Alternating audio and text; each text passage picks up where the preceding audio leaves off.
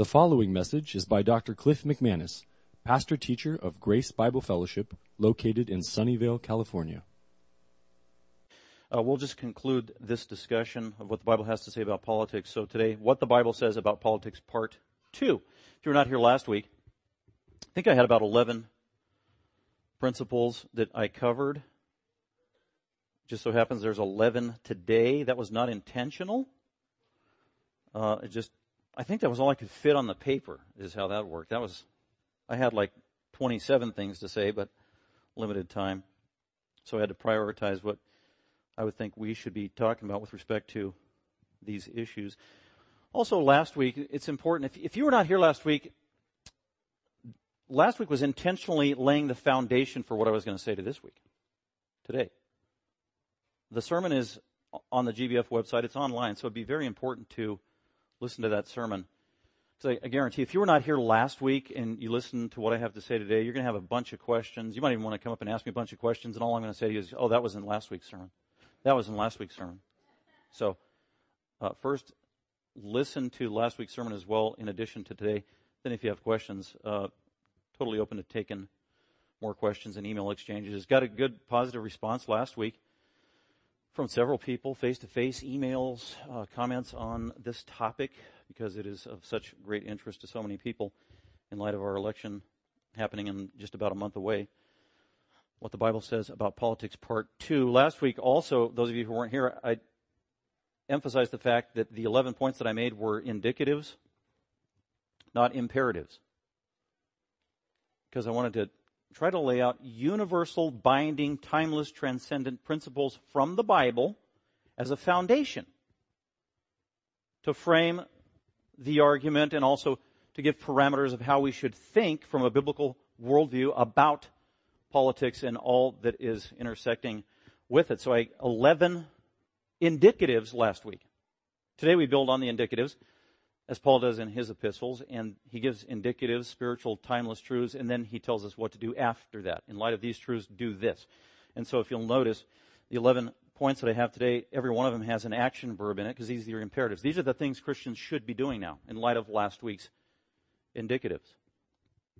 As a matter of fact, most of the blanks on this piece of paper are the verbs, mostly, and that's intentional. So let's go ahead and look at these 11 truths of how we should think about politics. I did write an article in Grace Notes about 6 months ago in light of the election. Even at that time, 6 months ago, there was a lot of debate and argument, even among Christians and evangelicals. And it was very clear that the evangelical Christian world, in the high-profile positions on media and blogs and whatever else, Christians weren't agreeing on the candidates.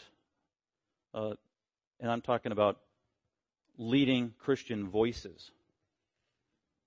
There wasn't one unified, uniform position about which candidate we should be supporting. And that's also true even today. So 6 months ago, I just noted in Grace Notes, quoting from all these respected evangelical Christian leaders and how they're all over the map in terms of the candidate that they're advocating and supporting. So, which makes it difficult for many Christians because they want to look to, okay, what are our Christian leaders, our respected high-profile Christian leaders, what are they saying? Who's the candidate they are endorsing and why? And there's no agreement. There is disparity. So that's confusing. And so that is also true today. Now that we're down to two main candidates here in this upcoming election, there's still disparity and not a whole lot of, there is some agreement, but there's also some disparity that's causing confusion, I think, for a lot of Christians. If you look at high-profile Christian leaders today about who do we vote for in this upcoming election on November 8th, out of the two candidates. And I just wanted to give you just a few examples, okay? This is info I got this week as I was researching the issue. Who are the most influential, respected evangelical leaders in America today, and what do they have to say, if anything at all, about the election? So let me just give you a few, and you can see the differences. James Dobson, highly respected and for many, many decades, basically recently says that he is endorsing Trump. Okay? And the main reason is because whoever becomes president picks Supreme Court justices, which is hugely significant because they go on for 30 and 40 years and they determine things like laws. For example, when marriage was redefined in this past year, That was a result of the 9 Supreme Court justices. 5 justices on the Supreme Court defined marriage in a new way for the first time in the history of planet Earth at that level, and codified it as supposed law here in America. So that's just one example of huge implications that justices can play in our culture and in our nation. So that's James Dobson's reason why he's endorsing Trump in light of who Trump would appoint as justices. Phil Johnson, who is John MacArthur's right-hand man, an elder at Grace Community Church, has written publicly on this. And by the way, he's not endorsing Clinton. By the way, none of these evangelical leaders are endorsing Clinton at all. And they argue that a Christian can't. A Christian who is biblical with a clear conscience can't, primarily in light of her view on abortion and also her view of gay marriage, among many other things. So that is the one common denominator among well-known evangelical Christian leaders. And so, but, well, what about Trump? And then Phil Johnson argues, well, he's not voting for Trump, and he argues that a Christian shouldn't vote for Trump. As a matter of fact, if a Christian votes for Trump, that's actually a sin. And he argues this case, and his main reason is because Trump is a wicked person. And then Phil Johnson goes on and says that Christians should write in a Christian candidate. And actually in Phil Johnson's article, he says that Trump is not qualified to be the president. Doesn't give a whole lot of reasons why. And so I thought about that, and Phil, I'm a friend, I know Phil, and after reading I just thought, well, actually that's not true. Trump is qualified to be president. Because here are the qualifications to be president. The qualifications are not in the Bible to be president. The qualifications to be president are in the Constitution. And we got to remember that. Here are the qualifications in the Constitution. You need to be a born citizen here in America. You need to be having lived here for the last 14 years here in America as a born citizen. You need to be at least 35 years old and not convicted of a felon. And for the most part, boom, you're qualified. Those are the qualifications of the Constitution. As a matter of fact, the following people are legitimately qualified to be president of the United States of America, if we just thought about it, based on the Constitution, because the qualifications are not in the Bible. We need to keep in mind the Constitution is a secular document, and the role of president is a secular position. We noted that last week when we noted that Jesus said, we are living under the times of the Gentiles. We aren't living in a theocracy. No nation on planet Earth today is living under a theocracy. We are being dominated by the rule of the Gentiles. And in Matthew chapter 20, verse 25, Jesus said this about how Gentiles and secular leaders rule. Gentile leaders rule, this is my adaptation, by putting their foot on your neck. That is how they rule. Might makes right. So you can read that, Matthew 20, verse 25. That's Jesus' commentary of what is going to typify the rule of the Gentiles under which we live all over the world, all 195 nations, until Christ comes again and establishes his theocracy. Times of the Gentiles. But anyway, according to the Constitution of the United States, the following people are eligible to run for President of the United States. They are legitimately qualified. A woman, an atheist, a Wiccan, a Mormon, an agnostic, a Hindu, a humanist, a transgender person, a Mason, which is of the occult. By the way, we've had a lot of those. If you look at the history of the 43 presidents, we've already had a lot of those. A Scientologist, a WWF wrestling star. We've already had a governor who was one of those in Minnesota, so why not the president? A Hollywood star is qualified, can be qualified to be the president. A Saturday Night Live comedian. We already have a senator that's one of those. A feminist, an anti-Semite, a casino owner, a used car salesman. I could go on and on. They are legitimately, can be qualified to be president of the United States because it's not an ecclesiastical position, and there are no biblical, spiritual, ecclesiastical, even moral qualifications other than not being convicted of a crime. So I think that's important to consider when we're talking about this issue. Which leads me to another point, that many unbelievers have served as president in the past here in the United States of America. I'd say most of the 43 presidents haven't been truly born-again believers, running things by the Bible or their own personal lives. That's evident and obvious. But there have been some of these presidents who haven't been Bible-believing, born-again Christians who actually fulfilled the role of president and as statesman and as public servant, and they did okay at it in a respectable way. Thomas Jefferson would be an example from all the historians. For the majority of historians and people would say Thomas Jefferson did a decent job as president of the United States. But he was not a Bible-believing, born-again Christian at all.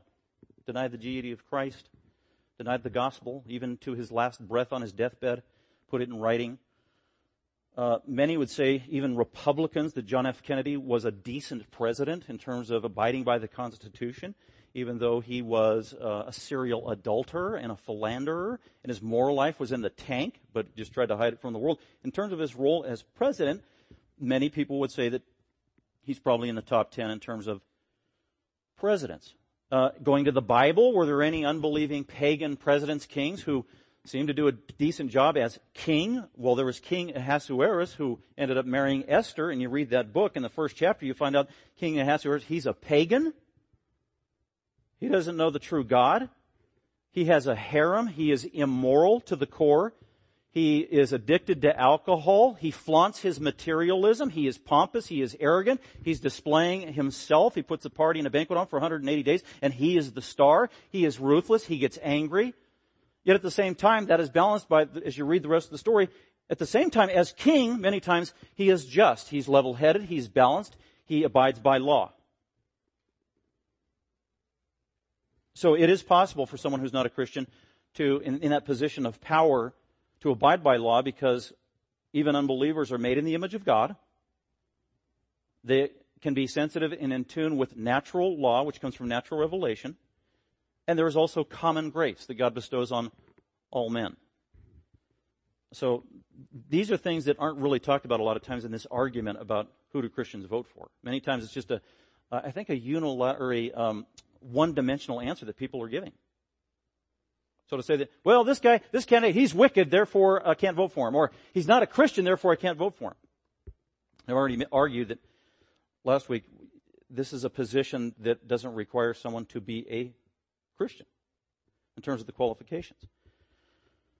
And you can't say, well, this unbeliever is wicked and this unbeliever is not wicked, but he's righteous, because the Bible diagnoses all unbelievers the same, all over the place. Jesus said, if you're not a Christian, if you're not a follower of Christ, then you're a son of the devil. John chapter 8. 1 John says the same thing. You're either a child of God or a child of the devil. 2 Corinthians chapter 6, Paul makes it clear. He says that unbelievers are lawless. They are lawless to the core in the heart, and they are sons of Belial, the devil. And then he says believers are sons of the light and of Christ. So he makes a very stark contrast at the heart level. And so we can't start recategorizing unbelievers as this is a good unbeliever, this is a wicked unbeliever, this is not a wicked unbeliever. That just isn't how the Bible diagnoses things. So many things come into play. So that's two respected Christian spokespersons. The other one is my pastor, John MacArthur. He doesn't speak out on these issues typically, hasn't for many years, but every once in a while at the Shepherd's Conference he has said things, and recently at the last election, it was kind of funny. 5 years ago at that last election, he said publicly in front of 5,000 men and on the air to probably millions all over the country, that he was going to vote for Huckabee because he's a Christian. That was Pastor John's reason. Because he's a Christian, I'm voting for Huckabee. What was funny was I just got finished talking to a family member of his who told me they're voting for Mitt Romney. A family member of his. So, which is a good reminder that we are all kind of the same and battling through and thinking through individually what are the principles by which we abide in terms of the candidate. So, but John's position many times is I'm not going to get into politics. Al Mohler, highly respected. He's not voting for either major candidate right now because they are, quote, morally flawed, and he's going to write in a Christian candidate. Jerry Falwell Jr., president of one of the largest Christian universities in the world, is endorsing formally and outspokenly so Donald Trump, and has for the last year. And his latest formal statement is, even though he is flawed, he's listening to the Bible, he's embracing the gospel, he's a changed man, and he's different than the guy he was 10 years ago.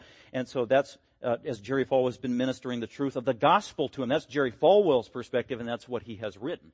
So that's why he's voting for Trump, and also because of the appointments that the president will make to the justice level of who the judges are. Franklin Graham has gone kind of around and around. He was a registered Republican for years and decades, very involved in politics like his dad. Just went around the country to all 50 states on a kind of a crusade to each state talking about the election with his main goal, praying. Let's God's people pray, which is great, fulfillment of 1 Timothy 2. But at the same time, he has made formal statements that he has condemned the Democratic Party and they undermine biblical truth and morality, so he can't endorse anybody who's a registered Democrat running for office. And at the same time, he said, I can't support the Republican Party either, and so I have withdrawn my membership in the Republican Party this past year because of their compromise. And then he goes on to say that every Christian needs to get out and vote. And well, wow, you didn't tell me who to vote for. You just condemned the Democratic Party and the Republican Party, but I need to get out and vote. That's a dilemma. But I appreciate Franklin Graham's heart for prayer. But that's a different point of view. Max Lucado, one of the most influential pastors in America and a man of integrity and great respect, a true born-again, evangelical, godly man committed to the Bible, has made a public statement recently in the last 10 days, wrote about it, blogged about it, and the title is Max Lucado makes his election prediction. Oh, good. I'm going to this will be good. And then what did Max say? He said, I predicted after the election on November 8, on November 9, God will still be on the throne. And then the end of the article. That was kind of the easy, I'm going to say the sissy way out. But anyway. So if you're looking to who to vote for with respect to a candidate, Max Lucado, he was helpful, but not helping me decide who I need to vote for. Anyway, so that's just a sampling, just to show you they're kind of all over the map. And I think the biblical solution is not for me to tell you who to vote for, rather than to tell you how to vote in keeping with biblical principles is actually more important, because you need to think about it. It's your conscience. That's really important, by the way. You can't vote against your conscience. Paul is clear about that. The Spirit of God is clear about it. Don't vote against your conscience. At the same time, you can have an ill-informed conscience. So make sure your conscience is properly informed with biblical truth. So then when you do vote, you're voting with your conscience in accordance with biblical truth. Very, very important. That will come out in one of our points. So let's go ahead and see how many we can get through here before the election. Points 1 through 11.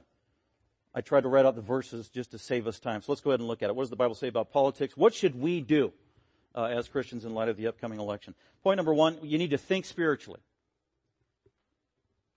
and not politically.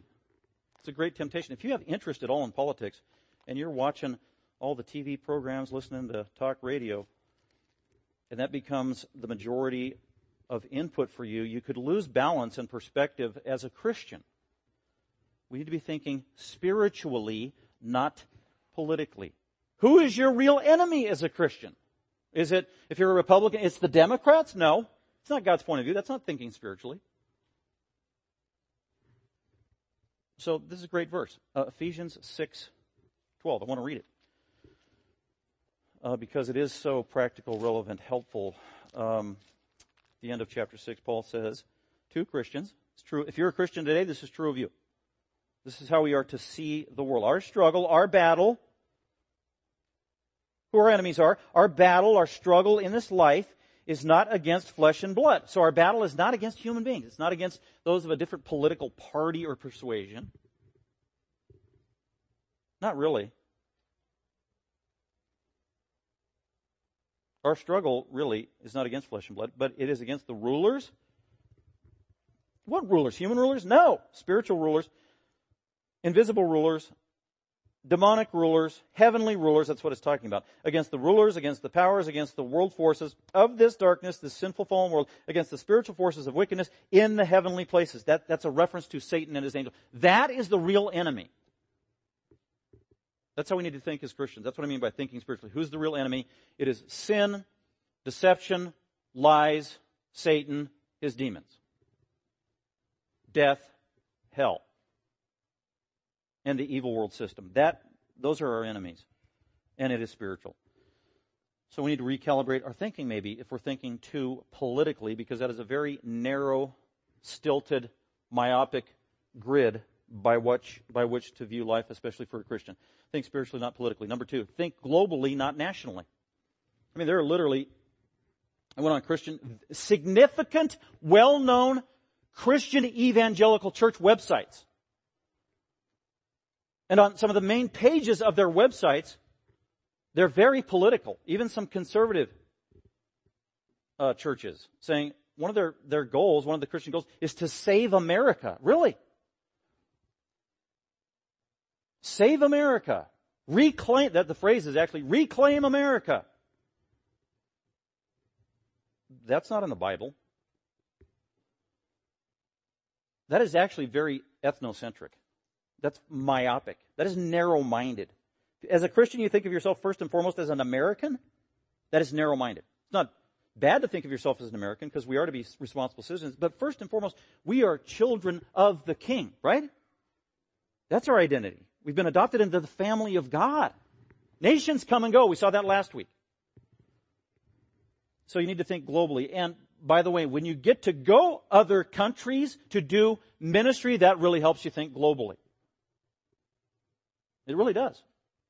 So maybe you should do that. Start thinking globally. Expand your horizons. Get outside of this country. It's more difficult for some of us than others, but maybe you go on a short-term missions trip. For those of you who've been to Mexico and other places. So I was thinking about that, meditating on it yesterday. God has made me more globally minded. Because we need to be that as Christians. Jesus said, God so loved the world, not God so loved the America that will come into existence in 1776. No. God so loved the world. And that means all nations, all people, all tribes. Every 195 nations is vitally important before God and needs to be to the church, the Christian, and the Great Commission. Jesus said, go and take the gospel to the remotest part of the earth. Go beyond your hometown. Go beyond your home state. Go beyond your home country to the ends of the earth. That is the mission. It's not reclaim America. Globally minded. And I was thinking yesterday, wow, I have consciously been thinking about my friend in Albania and how it gets rough there at times in terms of persecution. My friend in Kiev, or my friends in Kiev, problems there. And then the friend I have who is in Russia, in St. Petersburg, as we correspond regularly through email. And many of these other nations. And that helps you be a global Christian. A friend I have in Germany who's a pastor doing a church plant. So for you, if you're able to do short-term mission trips, adopt a missionary in another country. It's a great way to be globally minded. You're praying for them. You're in contact with them regularly. You read those newsletters about the voice of the martyrs as you think about other believers in other countries, what they're enduring and going through, and what their needs are and how they're being persecuted and how you can pray for them. The relationship we have with John Paul in India, it's a very personal one we have with our church. Helps us be globally minded beyond ourselves. So think globally, not just nationally. We do need to care about our own country, but beyond that. Number 3, after think spiritually, not politically, think globally, not nationally. Number 3, don't get comfortable with this world or this life. James talks about this, the epistle. 1 John 2:15 says, do not love the world or the things in the world. The context there is do not love the system of the world, the priorities of the system that are godless, that are dark, that are contrary to the Bible, wealth, fame, materialism, going up the ladder of success, living for self, being consumed with self, living apart from the church community and the biblical community, and not being engaged in thinking about consciously the Great Commission and advancing the kingdom of Christ. That's what it means to not love the world. The ideals of the world, the ideologies of the world, all these things that are contrary to Scripture. Don't get sucked into that. And it's very difficult for us as Christians to not be influenced by that because we live in the world, right? So that is always a temptation. And James, his epistle says the same thing. The one who is a friend of the world can't be a friend of God. So don't get sucked into it. Number 4, live as salt and light. Jesus said to do it. That whole section in Matthew. He's talking to believers. Let your light shine. You are the salt of the earth. You are the light of the world. So he gives an indicative. This is your identity. This is who you are. This is what God has made you in Christ. Then he says, live accordingly. He gives an imperative after that. Live as salt and light. Let your light shine. You are the light of the world. God has made you light. He's saved you. He's put His Spirit in you. He's given you a mouth to speak truth. Live as light. What does light primarily do? Light exposes darkness. And that's what the lifestyle of a Christian needs to be. We go out and we expose the darkness. That's light. And we speak truth. Then he says, not only to let your light shine, but also you're the salt of the earth. Live accordingly. What does salt do? Salt does many things. It's a preservative. It preserves things to keep them from getting contaminated. We need to preserve truth as we go into society. We are a preservative. And there are many people that don't like preservatives. Salt can be very irritating. It makes people uncomfortable. So this is a proactive lifestyle of speaking up, of living godly, of being proactive, of being integrated into society as a Christian, not secluded and isolated into some holy huddle. That's what salt is, sprinkled throughout. Live accordingly. Number 5, we need to pray in line with Scripture. This is one of the few passages that is explicit for the Christian in terms of an imperative of what we should do when it comes to government. So look at 1 Timothy 2. It's so important. I want to read it out of the chapter here. 1 Timothy 2, read it last week. Keep in mind, as Timothy is writing this, he's saying, okay, Christian, you need to pray. Prayer is a priority. So, praise God for Franklin Graham setting that example, calling God's people to pray for the country, for your leaders. Paul does the same thing. While Paul is telling Christians to pray, the leaders that Paul was living under and Christians that were living under in this part of the world, they weren't Christian. They didn't have a Christian worldview. They were pagan leaders. They were morally corrupt and bankrupt. But at the same time, Paul is still saying we need to pray for these leaders. And we need to do the same thing. So first of all, Christian, I command you that entreaties and prayers and petitions and thanksgivings be made on behalf of all men, starting with kings and rulers. For us, that would be the president. Presidents, those who rule. For kings and all who are in authority.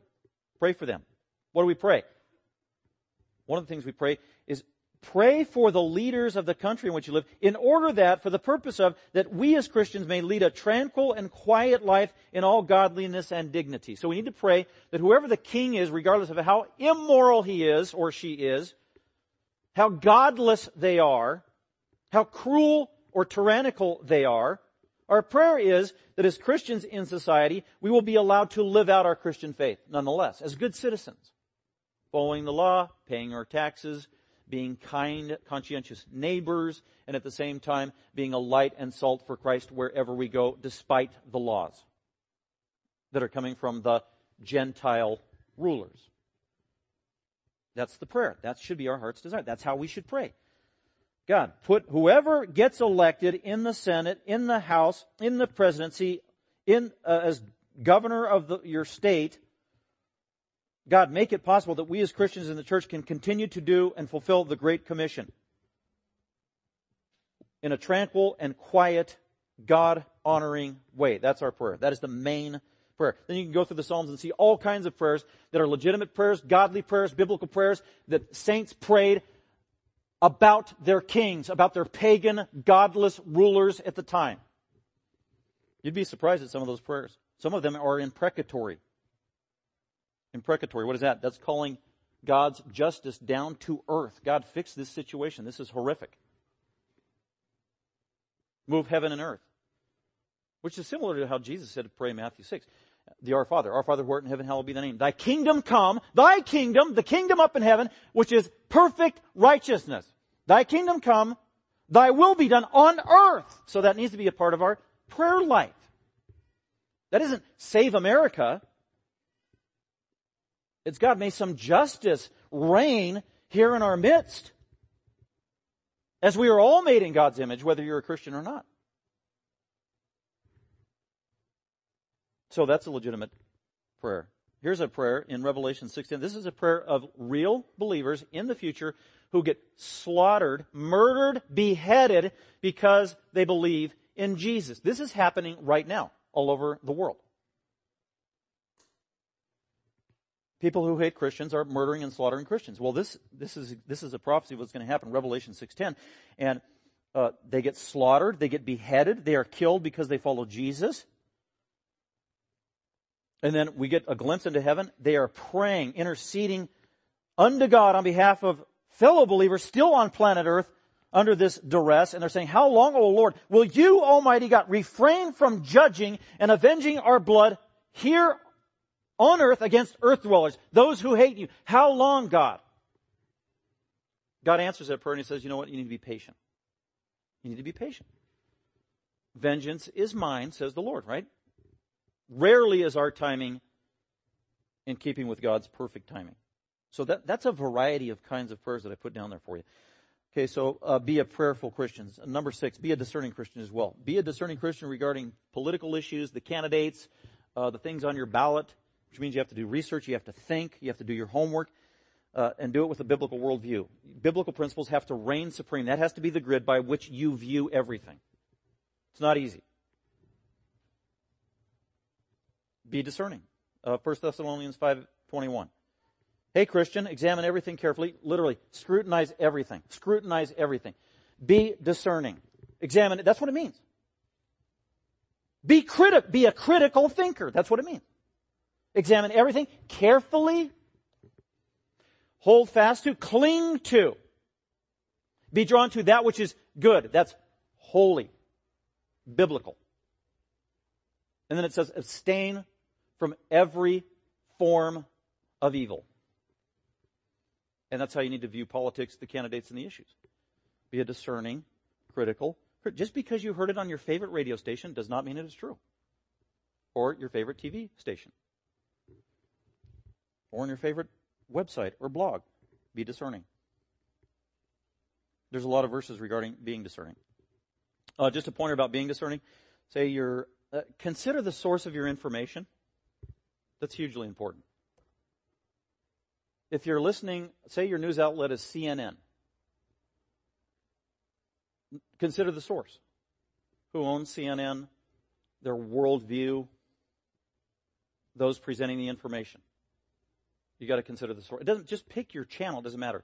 ABC, NBC, MSNBC, whatever. Then there are Christian outlets as well. They're rare, but even those you got to be discerning.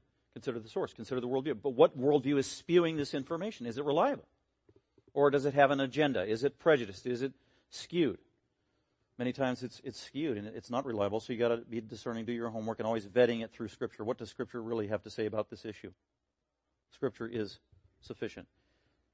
Okay, number 6.5. I added one at the last minute because I thought this was important, especially in light of this week.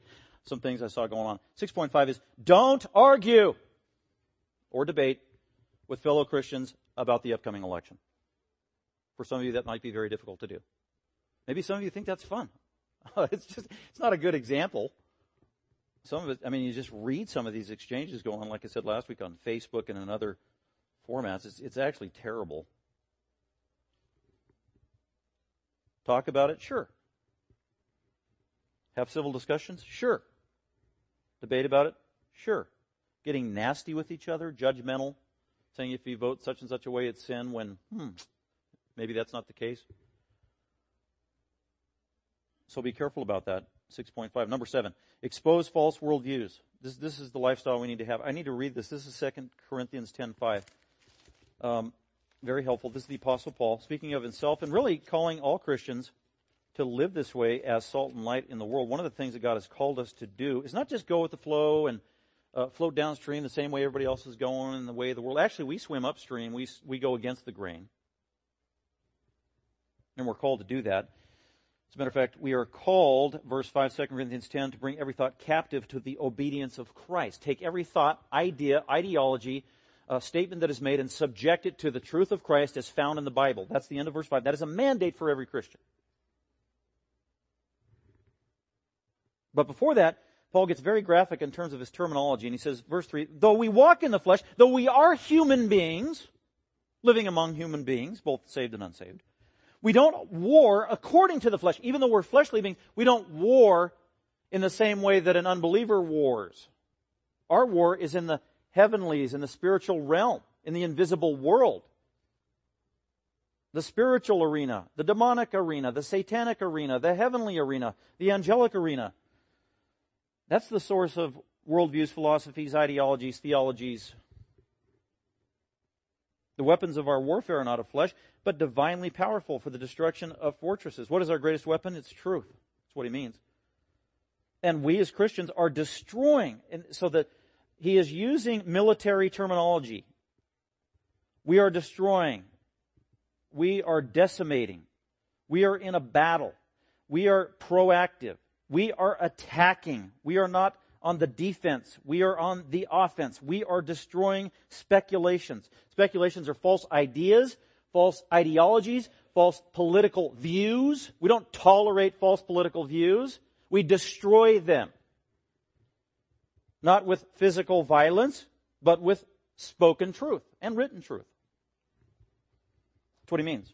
We're destroying speculations and every lofty thing raised up against the knowledge of God. And we are taking every thought captive to the obedience of Christ. So Paul is again reminding us that it is ultimately important how we think. And that's true of the Christian. Be transformed by the renewing of your mind. So be proactive in exposing error in keeping with God's truth. Number 8, invest in ministry, worship, discipleship, and evangelism. Like I said, one or two of these websites I was looking at of churches and what they're promoting, suggesting their people do, I'm thinking, wow, this is political. This is all go out and save America, go out and campaign, and it's all politically oriented. And I'm thinking, really, is that what pastors, elders, and the church should be commanding its people to do with respect to its time, energy, resources, money, when all of that is limited? And we already have a commission from Jesus. We have our commission and our goal. We don't need a new one.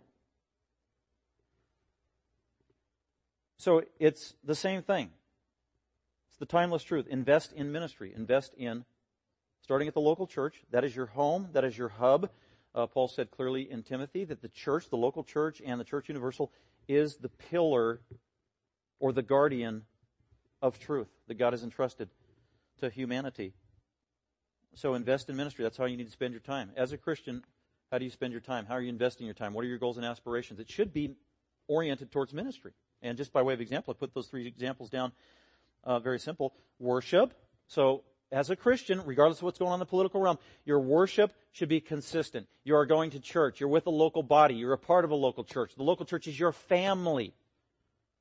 You're involved with those people because that is a command of God. That's Hebrews chapter 10. Don't neglect worship in the local church, as some Christians actually make a habit of doing. So that needs a priority. Number 1 is going, worshiping God, giving Him His due. He is the Savior. He is the Creator. Do not neglect that. Don't anything else usurp that priority away. Discipleship. You should be involved in it because that's what Jesus said. This is the Great Commission. Make disciples. Are you campaigning? Are you spending time on this, that, and at the same time, who are you discipling? Every Christian needs to be able to answer that question. Who are you discipling? I'm pouring my life spiritually in a Christ-like, mentoring, deliberate manner in somebody else's life, another Christian. Discipleship. And who's discipling you? Every Christian needs to be able to answer that question. Who are you discipling? Who's discipling you? That's just basic Christian obedience. That's how we invest our time. And then evangelizing. Sharing the gospel. Planting the seeds. Praying for the seed that was planted. And it needs to be an ongoing, regular part of our life. Evangelizing, sharing. It's really that simple. This is where we need to invest our time. So the church can't be off focus and derailed by these distractions of an upcoming election. Although they're important, got to keep the priorities straight. Number 9, be a faithful steward. 1 Corinthians 4:2, it is required of stewards that they be found faithful. What is a steward? A steward is somebody that has been entrusted with a valuable commodity. Spiritually speaking, this is from God. God has given you something. God has given you a gift. It's precious. It is valuable. It's beneficial. Now, the person that has it usually likes it and enjoys it. It's not from you. It's not from me. It's from God. He owns it. But He gave it to us to use it to its full, to use it to its potential. And because ultimately we don't own it, God's going to take it back. Then there's going to be an accounting. That's a stewardship. A spiritual gift is a stewardship. God gave every Christian a stewardship of a spiritual gift. He expects us to use it to the full. We will be held accountable for it. It is not ours. It's a gift from God. It is a blessing. It is good. It's for our good. It's for the growth of others. We'll be held accountable for it. If we did well, we'll be blessed and rewarded for it. If we didn't use it well, there will be loss of reward for it. That's a stewardship responsibility. And there are many in our life. stewardship responsibilities. I believe that the ability to vote, if you're a citizen in the country, is a stewardship responsibility. It is. I was reminded last week after my sermon, somebody came up and said, Pastor, great sermon, very helpful, I'm clueless. If you were here last week, you know what that means. A clueless Christian. They don't know the use. And they reminded me that I am from this foreign country and they don't vote there. We don't even think about these matters. That was a great reminder for me. Wow. That's true of so many countries around the world. They don't even have a say. They don't have a vote. What a great privilege we have. And it's a stewardship responsibility as a result. So take it seriously, lay it before God, ask for God's wisdom, seek godly wisdom if you are in a position to actually vote on things as a citizen of this country, then do it well. Treat it as a stewardship. That it's a gift God gave you that you are accountable for. You want His wisdom. You want to please Him with it. You want to invest it the right way. And you will be held accountable for it. That makes it pretty serious. So, like I said, you can legitimately write in a candidate. That's fine. If you're informed and prayerful and don't want to violate your conscience, that's okay to do. And many Christians actually said they're going to do that. But let's be faithful stewards. Number 10. Prioritize specific issues. Now I'm going to get real political. Sorry, on 10 and 11. Or just 10 and 10.5. Prioritize specific issues biblically. So if you are thinking about, okay, man, Pastor, you're getting all these, universal, timeless biblical principles, but I want to know about the election in 4 weeks. Lay it on me. Well, I will a little bit. This is true of every election where I have an opportunity to vote. I want to think biblically and be a steward before God. And there are issues that are affected by ballots that we cast, and I think the Bible speaks to these, and there is a priority of issues. In the city of Cupertino, on the ballot might be give so much of this tax money so that the city of Cupertino can fix the potholes in my neighborhood once every 5 years. That is not as important as this legislation is going to affect how we deal with and act on the sanctity of life with respect to unborn children in this country. Those are two totally different issues. One is explicitly in the Bible and has to do with the life of a human being made in God's image. That is a priority. So that's why I put priority number one, or A, is the sanctity of life. That should be foremost in the mind of a Christian. Because God is clear. This is not ambiguous. From Genesis to Revelation, what God thinks of life. Every soul is mine, Ezekiel 18, says the Lord. Every soul. In the Psalms it is clear. Psalm 51 verse 5 it is clear that a human being comes into existence at the moment of conception. That is the biblical position. In the Gospel of Luke, when John the Baptist was in the womb of his mother and Jesus, the Bible uses the terms calling them son, child, he, and even baby. This is not an issue from a biblical point of view for a Christian. The sanctity of life. God is the giver of life. God is the only one who can legitimately take life away. Life is precious. Every life is precious. To kill a baby in the womb through abortion is murder. It really is. And that's why all the earlier evangelical leaders that I quoted, who were kind of all over the map on other issues, they all agree on that. And I have preached a sermon on what the Bible says about the sanctity of life. Don't have time to do that right now.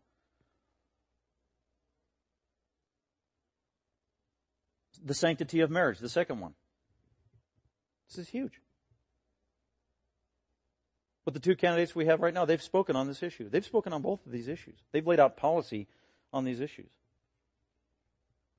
I remember when Proposition 8 was an issue within the last 10 years here, and people were telling Christians, even fellow Christians were telling other Christians, you can't talk about this. You can't preach on this. You can't bring the Bible in on this issue of same-sex marriage because it's a political issue and there's separation of church and state. I heard that all over the place. I'm thinking, wait, the definition of marriage is a political issue? No, that's how the Bible begins in chapter 1. Genesis chapter 1. God created a man and a woman. Be fruitful and multiply. And then in chapter 2, God gives more definition to it. For this cause. A man shall leave his parents, cleave to his wife, and the two shall become one flesh. Then 5 times, at least in the New Testament, including from the words of Jesus himself and the Apostle Paul, they invoke Genesis chapter 1 and 2 and explain the sanctity of marriage. It is one man, one woman, for life. That won't change, despite the political culture in any given age. And then John comments on it even more importantly, as does Paul in Ephesians chapter 5, the importance and the sanctity of marriage. Marriage, as God has ordained it and created it, man and woman together, ultimately, its greater significance is that it is a living metaphor and a picture of the relationship that Jesus Christ has with his church. You tamper with that, you tamper with that image. That eternal image where Jesus Christ will be married to his church for all eternity. So that's why Hebrews 13 is very sobering, very clear. Don't mess with marriage. And I want to read that. Hebrews 13, if you have your Bible. The last chapter says, marriage, and it's just kind of an independent statement. That's how important it is. Marriage, this is man and woman. The institution of marriage is to be held in honor among all. Notice it's, okay, Christians. You Christians need to honor the institution of marriage. That isn't what it says. This is for humanity. This has been true, by the way, for 6,000 years, that every culture, every religion, for the most part, all over the world, and those who don't have religions, have honored the institution of the marriage in terms of the majority, that marriage is between a man and a woman. That has always been honored all throughout the history of the world. It's been the dominant view. Marriage is between a man and a woman. And so this command is binding for all cultures, but for the Creator God. Marriage is to be honored among all. Everybody needs to honor it. It's basic. Basic to society. Then he gets more specific. And by the way, the marriage bed, not the institution of marriage, but the relationship between one man and one woman. And when it says, and the marriage bed, actually the Greek word is koitos. That is the actual sex, or the actual act of a man and a woman. The highest level of intimacy. That is the Greek word. It's very specific. Which can't happen, by the way, between people of the same gender. That act of intimacy in marriage, it is undefiled, and anybody that violates it is a fornicator or an adulterer, and God will judge them. That's how severe this is. So, for me, when I'm thinking about candidates, elections, rules, all that stuff, these are definitely a priority from a biblical and Christian point of view. Then also C is just generally the rule of law. 1 Timothy 1 comments about this, the rule of law. We want leaders that are going to uphold legitimate rules of law. By the way, in the Constitution, even though it's a secular document, it never quotes the Bible, it never quotes Jesus, it never quotes the gospel, it never quotes the church, it never quotes Christianity, the U.S. Constitution. So it's a strictly secular document. At the same time, it doesn't lay out anything that's contrary to the Bible either. It doesn't undermine the Bible. It doesn't compromise the Bible. There's nothing in there blasphemous. So actually on that, it's actually a good document. Because it was put together by men through common grace and natural law that came from general revelation. Which is complementary to the Bible. Not in conflict with. There are nations, of the 195 nations on planet Earth today, that have constitutions or laws that actually contradict the Bible and undermine the Bible as the law of the land. But not in the Constitution. So that's actually a good thing. So the law is good. Honoring the law is good. Submitting to the law is good, generally speaking. Render unto Caesar the things that are Caesar. Pay your taxes. Romans 7, read more. 1 Timothy 1, read more. By the way, I need to add D. Shouldn't have left this off. Just put Israel. A candidate's view of Israel. Genesis chapter 12. God made it clear. Israel is still God's people. Israel still has a future in God's plan. That is clear in Romans 9 through 11. All Israel will be saved. They are still precious to God. God made eternal promises and covenants to them. He's not going to abandon Israel. The United States hasn't supplanted Israel, like some Christians think. Genesis 12 still holds true. Those who curse you, I will curse. Those who bless you, I will bless. That's been true all throughout human history. It still is true today. That needs to be a priority of the Christian, is your view of Israel and candidates' view of Israel and how we act as a nation towards the nation of Israel. That doesn't mean they are born-again, Bible-believing people today, but God makes it clear, be careful with Israel. They have a unique place in the eternal plan of Almighty God. And the whole book of Revelation shows how it's all going to be fulfilled. Okay, I said I'd get political. But some of you, this might be helpful to you. So what I did, I took the two candidates. By the way, if you were paying attention, not last week during my my hour and 3-minute sermon. Oops. I did not say one candidate's name the entire time. Did you notice that? Not one time. Didn't invoke any living candidate's name in the sermon. That was purposeful. Because I told you these are timeless universal principles that could be preached during any election season or in any country today. So I'm going to violate that rule today, right now. I'm going to give you, if you are, in light of point number 10, prioritize the specific issues to help me be a good steward in terms of how I'm going to vote, and I don't want to violate my conscience, then how might I proceed with that? Well, here's one way. I summarized, I'm putting personalities aside, because that's what's futile. You can argue about the two candidates and their crass personalities or whatever all day long. And there's plenty of fodder to buttress your argument, by the way, for each candidate, which I think is futile, and in my opinion, that's a waste of time. What are the issues? What do they stand for? Have they put anything in writing? Have they established a record of what they're for and how they lead and how they rule and what they legislate? Yeah. One is not a politician at all and has no record. The other is.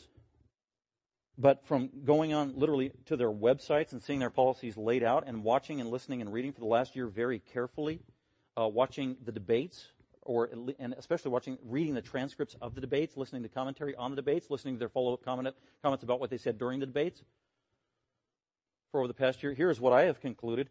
So I'm going to give you 15 areas. I'm just going to run through these real quick. 15 issues. This has nothing to do with their personality.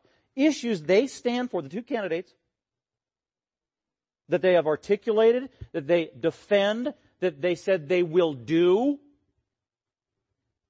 And out of the 15, few of them are highly debatable.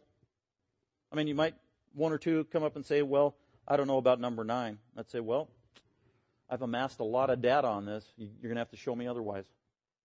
I've heard it out of his or her own mouth repeatedly. Here we go. I'm going to go quick. So this is the two candidates on the issues. We have the Democratic candidate and the Republican candidate. Notice I haven't said their names yet. Okay? Here we go. D for Democrat, R for Republican, that are running for president right now in the United States. D is pro-abortion. R is pro-life. D defended Planned Parenthood when recently they were exposed for selling baby body parts for money.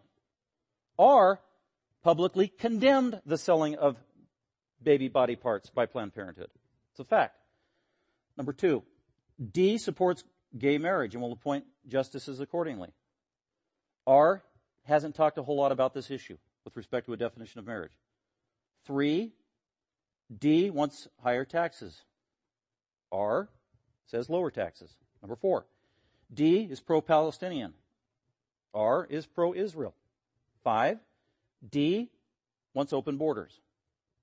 R says they will patrol the borders or crack down on the borders.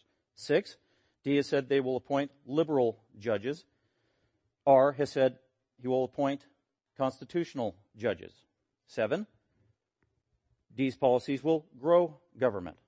R has specifically said he wants to scale back government. 8, D is socialistic in many tendencies. R promotes free enterprise and capitalism.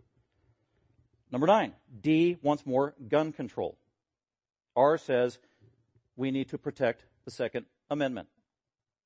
10, D says we need to put more limits on the First Amendment. What's that? Freedom of speech, including shutting down some conservative radio stations.